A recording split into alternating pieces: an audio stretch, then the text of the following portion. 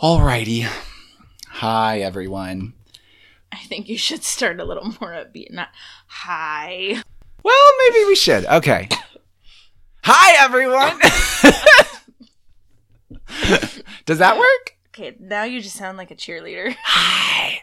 No, that just sounds too No, creepy. you just sound like a creepy clown. Oh my gosh. I'm trying to think of how to start it. Hello, kids. Hello. No. Hey, everyone. So this is Josh Proctor, as always. This is actually not an episode. We're doing something a little bit different. I think the name that we've settled on for these is called Side B Detours. Mm-hmm. Because what we're going to talk about is actually not related to the season topic of community and belonging. But I felt that after Revoice, since before Revoice in the episode that, and by the way, Michelle's here with me. Forgotten to mention that. Hey, everyone. Hi. Okay. We're a mess today. Oh, we're such a mess. But that's okay because this is a detour. This is a detour.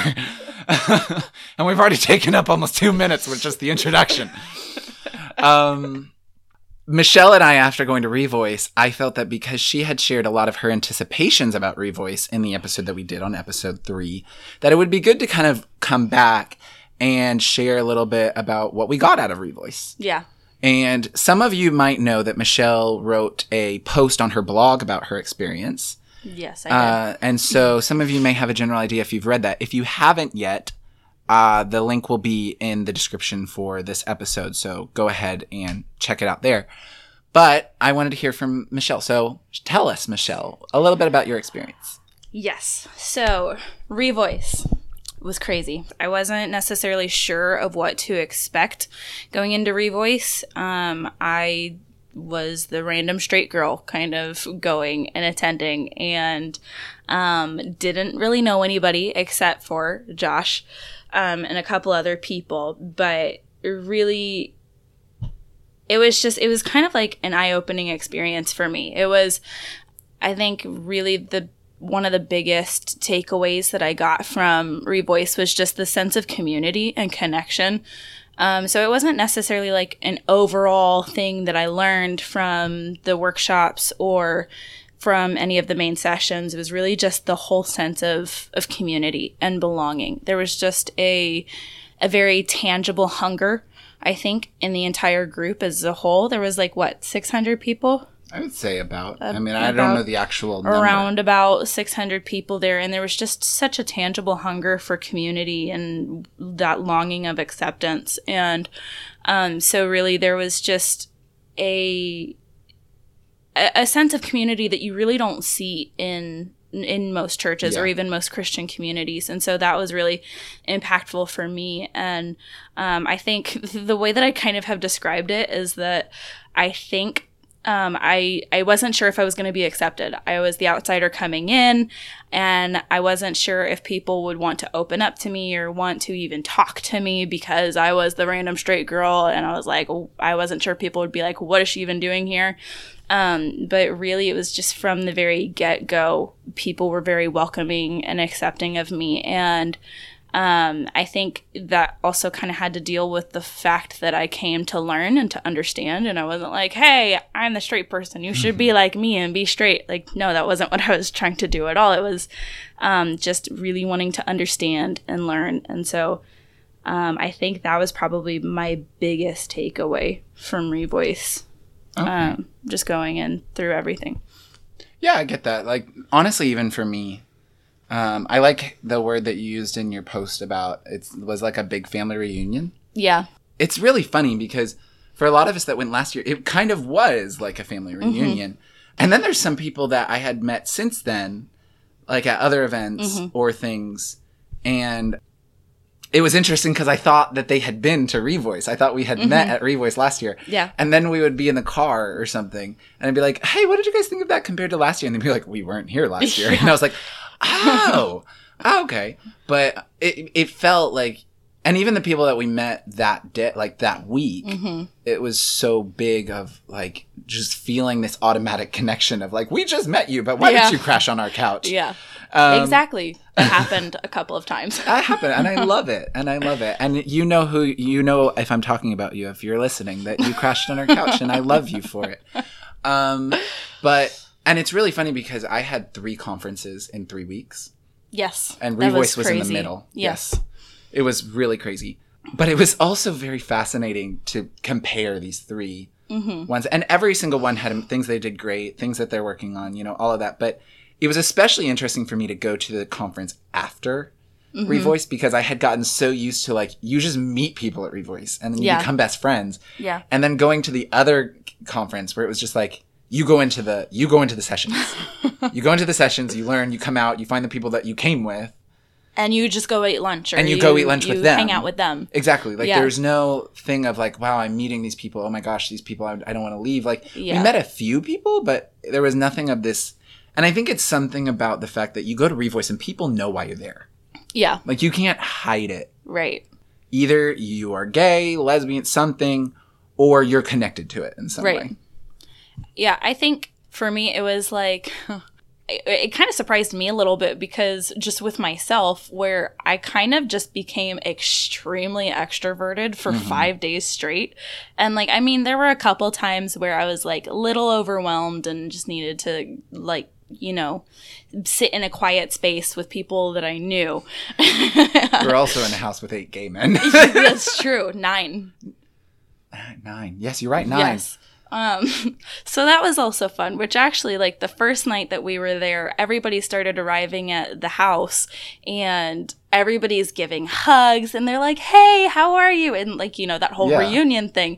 And so I'm like standing off to the side and I'm like, I don't know what to do because everybody knows each other and I don't know anybody. And so I remember someone coming up to me and this person knows who they are, but like they came up to me and they're like, just kind of stood there and I'm like, I'm just going to stand back here as the outsider. And he like looks at me and he's like, you're not the outsider. You're welcome here. You're one of us. And like gives me a big old hug. And I was like, aw. And I feel like that kind of gave me a little bit of courage to step out of my shell a lot more and just kind of just meet people. And so I don't even know how many people I met at Revoice, but it was like every time I turn around, they're like, oh, this person is like this person, or Michelle, I want you to introduce you to this person, and met so many people. Yeah. But they were great people. Yeah, exactly.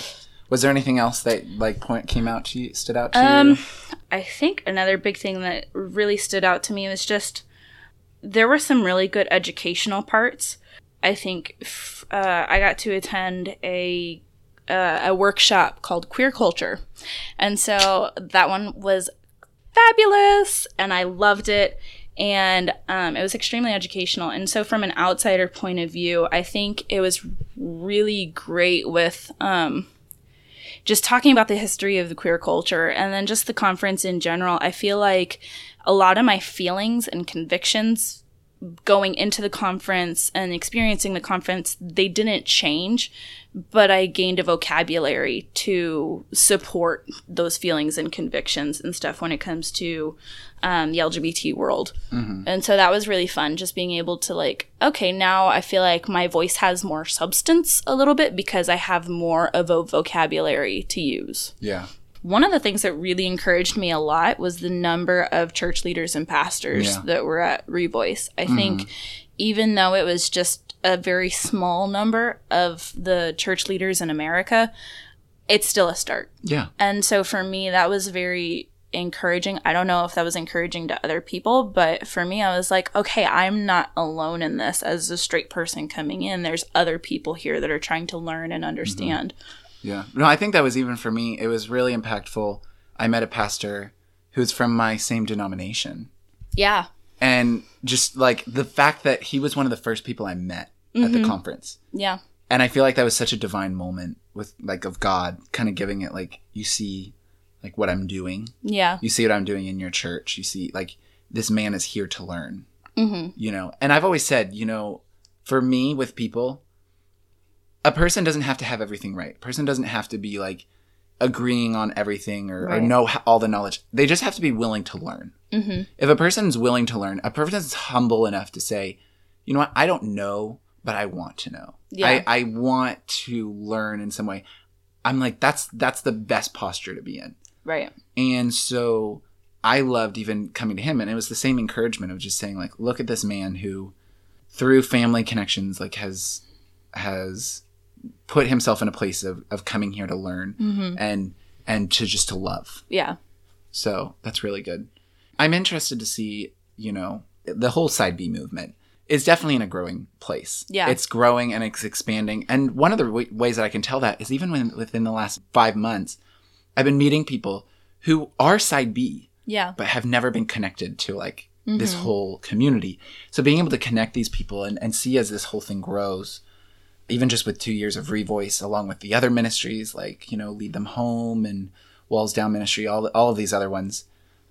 It's been interesting to see how that works in people's lives. Yeah. I didn't know like who I was going to run into. I thought that there was going to be a lot of people from the Midwest there because it's in St. Louis. Yeah.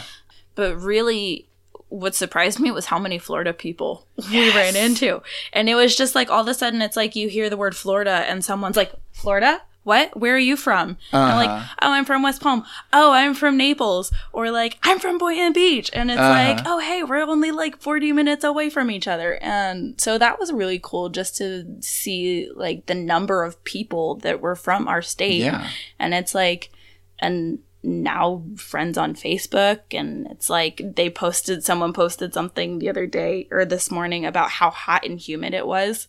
And then I was like, oh my gosh, yes, it's on this coast. It's the same thing. It's so hot. Just because today was the first day of summer and it was just insanely hot outside. It was awful. You people do not know the struggle of living in Florida on the first day of summer. It's hot. It's muggy. It's humid. Good it's thing been is it raining only gets for a cooler week. from here. Well, no, August. That's a lie. That's a lie. The days get shorter from here. That's actually true. Okay, that is true. That is truth. But yeah, August is like hell on earth here. Yeah. Oh my a gosh. little bit. Okay. No, I think that the only other point that I wanted, it kind of goes a little bit off topic, but I wanted to talk about it because it's been something on my heart a little bit, and I wanted to kind of include it in this is I've told you about how a topic that has been talked about a lot among Side B circles lately is the whole thing of when Side B people go Side A. Mm-hmm. And obviously this has been something on my heart lately. Well, but first, like, for the people that are kind of newer to this, can you explain, like, the difference between Yeah, so Side B and when I Side talk A? about Side B and Side A, obviously Side B is the understanding that I'm going to live celibate or in a heterosexual marriage or in a celibate partnership of some kind because I believe that sex is reserved for marriage between a man and a woman. Mm-hmm. So I'm gay, I'm open or same-sex attracted, whatever language they use, but they've decided to live celibate because of that. Side A is the belief that God blesses like sexual expression within gay marriage. Mm-hmm. And so obviously, there's times where, I was Side A for a period and then became Side B. But then there's also a lot of times when Side B people will move to Side A. Mm-hmm. And it's always hard when friends, move from Side B to Side A. And the reason why I'm bringing this up for people who might not understand why is because lately I have had multiple friends who have moved from Side B to Side A. And so this was actually something that I'd been processing during Revoice and after Revoice. Kind of like, it's always sad because you feel like there's these people that they're still going to be your friends. Side B, Side A doesn't change things, but it changes the dynamics of your friendship. Yeah. And it makes you feel, for many Side B people, it'll make you feel vulnerable because it's like, can my position change? You know? Because at times it's tempting. I feel like I've really gotten into a place where I'm really happy with where I'm at. Mm-hmm. So I totally understand the whole thing of like going through the doubts and of your position and all of that. But I've really gotten to a place where I'm really happy with my position. Like I don't have this doubt of becoming Side A. At least I haven't for a while. I'll put it that way. Let's just put it that way. I haven't for a while. It's been a long time. It's been a while since that's happened. And I think just because I've become more solidified in my understanding. And I've been kind of really processing since some of my friends have gone Side A recently, what has brought me to this place where I don't really doubt my position anymore. Mm-hmm. I might try to, I'm figuring out. It's like that fortitude. Yeah, it's that fortitude of like, okay, I get like I get that you need to come to this position. Like I ain't moving that way. Mm-hmm. Now I kind of wrestle sometimes with how do I live within my position. Yeah. Like what is my living circumstance going to be? And that's why, you know, our conversation on community and belonging has been huge for me. I just wanted to bring this up because it was interesting in the last conference that I went to last week. One of the pastors said something, and it just really got me thinking about the question of why do I hold to what I hold? Mm-hmm. And not only just about like side B ethics, but why am I Christian? Like what keeps me Christian? What keeps me side B? Yeah. Because I feel like many times that's a question that we as side B people don't always ask ourselves because we're many times afraid to ask it. Yeah. And I don't think it's just side B people. I think anyone. Well, and that is a tough question. Like, especially if you don't have like the understanding, or if you don't have like, if you're not strong in what you believe, or if you haven't done like the research behind it or whatever. I feel like that's just hard in general. I mean, it's just like even when you're a Christian and you start going to those things of let me start looking into why do I believe that God exists? Why do I believe Jesus is Lord? Those questions are scary because there's a possibility that you could come to a conclusion other than the one you hold. Exactly. It's like it challenges your very core. Exactly. Like your very belief system. Exactly. But I think it's actually challenging those questions that has made me solidified. Because I went through a period where I said, you know what, I'm going to approach this whole question. And then it wasn't only that, but then it was looking at, I think it was really interesting to see like, why do I hold this? Mm-hmm. And really getting to that question of, is it just for people? Because if it's for people, they're going to fail me. Yeah. You know, is it just because I'm told that I'm supposed to do this? Like I've been told by Christians that I'm supposed to hold this. Right. And there are people that do that. Like they hold their position just because that's what they've like been told that they're supposed to do. Right. But I really feel that for me, getting to that place of understanding that I'm not side B because people tell me to be so. Mm-hmm. I'm not side B because of fear of hell. Mm-hmm. That's not why I'm side B. Mm-hmm. I'm not side B because of the community. Though I love my side B community. They're amazing. And every single one of my side B queers is amazing. I mean, I can attest to that after going to Revoice. They're so sweet. They're great. Every person, like you know what? There's drama in our groups. I love them. Well, they're gay. Of course we're going to have drama. But I love it all. And it was just a whole thing of God reconfirming to me. Mm-hmm. And I guess this is just something that I worked through like post Revoice. Mm-hmm. That God's really been solidifying me. It's something that I think I knew at my core was why. And it all really came down to me was just, only reason I can give is just for love of Jesus. Yeah. And the fact that, you know, at first it was not a decision I would have liked. And that's the ironic part of it. Yeah. You know, if any of you have heard the episode that I wrote, like that we did, you know that I didn't choose side B because I'm like, oh my gosh, that sounds amazing. Sign me up. I mean, you constantly fight God. Yeah, I do constantly fight God. Like your story is just a story of fighting God and kind of just reaching a point where you're like, okay, but I love Jesus. Yeah. And you know, it's kind of that whole thing of God forming in your heart and bringing you to a place of contentment of the things that you never thought that you would be content with. Yeah. And actually finding that, you know what, I actually like this better than what I had. Yeah. Which sounds ridiculous. Yes. But I think that those are the ways that I see God working is being able to take something that originally I hated and I originally felt that God had pushed on me. And then through walking with him and through going through that process, coming to a place of just being like, you know what? Like, I see the beauty in it now. Yeah. And it's for that fact that now I see the beauty in it. Now I see what God was leading me here for all along, that I can actually say, yeah, I would choose this now. Yeah. And it doesn't make sense to people who are on the outside who haven't come to that place. Yeah. I think that's very true for a lot of Christians in general. Just like no matter what your story is. Like for me personally, I've been single for the last 6 years. I haven't had a boyfriend, haven't like gone on dates, nothing. But that was something that I kind of just had this boyfriend where it was just the wrong relationship. And coming out of it, I realized how toxic it was and how much I had compromised my faith. And then kind of just realized that I needed Jesus, and that I loved Jesus, and that was very important for me. And then But like growing up, I never wanted to be single this long. I was like, singleness is like the devil's thing. Devil's playground. Yes. But it's like that's something that I would have never picked for myself. But then looking back on the back end of it is like the last 6 years I think have been the years that I've grown the most, and they've been the most beautiful because I've also learned the beauty of friendship and community outside of relationships. And so I think just kind of finding that grounding and finding that ability to recognize like my ultimate goal is I love Jesus. I think that's a very strong thing, especially like in your life too. Yeah. Yeah, no. And that, I guess I wanted to share that, especially like, because I know that's something that all Side B people go through. Yeah. And I know that it was hard for me because many times you feel like you're the only one going through it.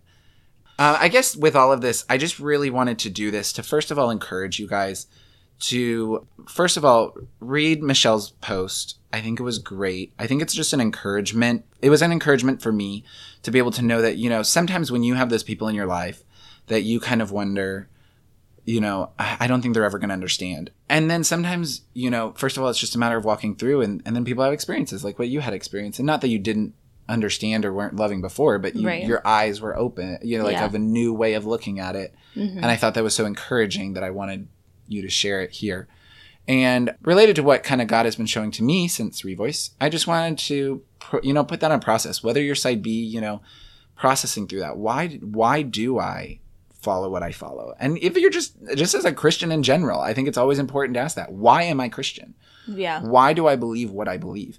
And it's the very asking of those questions that many times can help us solidify to understand this is why. Yeah. You know, or if my reasonings are wrong, then I need to work on that reasoning. Right. And I think that's really what's very powerful about following Jesus in general is just like God will always prove himself faithful. Exactly. And I think a lot of the reasons why we don't ask those tough questions is because we're afraid that it's gonna end up being a lie.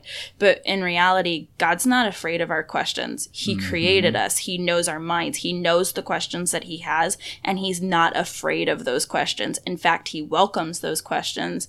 And that's really what solidifies our faith is when we ask those questions, because we're literally breaking down what we believe and rebuilding it stronger than it was before. And so I think like from like just a Christian perspective, I would say ask those tough questions because like you never know, you could end up like finding something really extremely beautiful from asking those questions. And especially to ask those questions and have people walk alongside you. Yes. You know, especially maybe people who've already walked through those, and not just to copy their answers, but it's always good to walk through those kind of things with other people. Yeah, and people that are constantly pointing you back to Jesus. Exactly. All right. Well, thank you.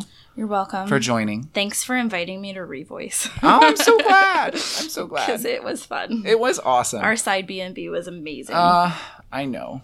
I miss them all. All of you that were in our Side B&B, I miss you all. You're me amazing. too. And everyone else at the conference. Believe me, all of y'all. There was so little time to be able to connect with everyone I wanted to. I know. I wanted more time with people. So good. Yeah. So thank you all again. Be listening on Wednesday for the next episode where we're going to talk to Lisa, Dean's wife, about her experience in mixed orientation marriage. So be looking for that in 2 days. Fun. And we'll talk to you soon. Bye.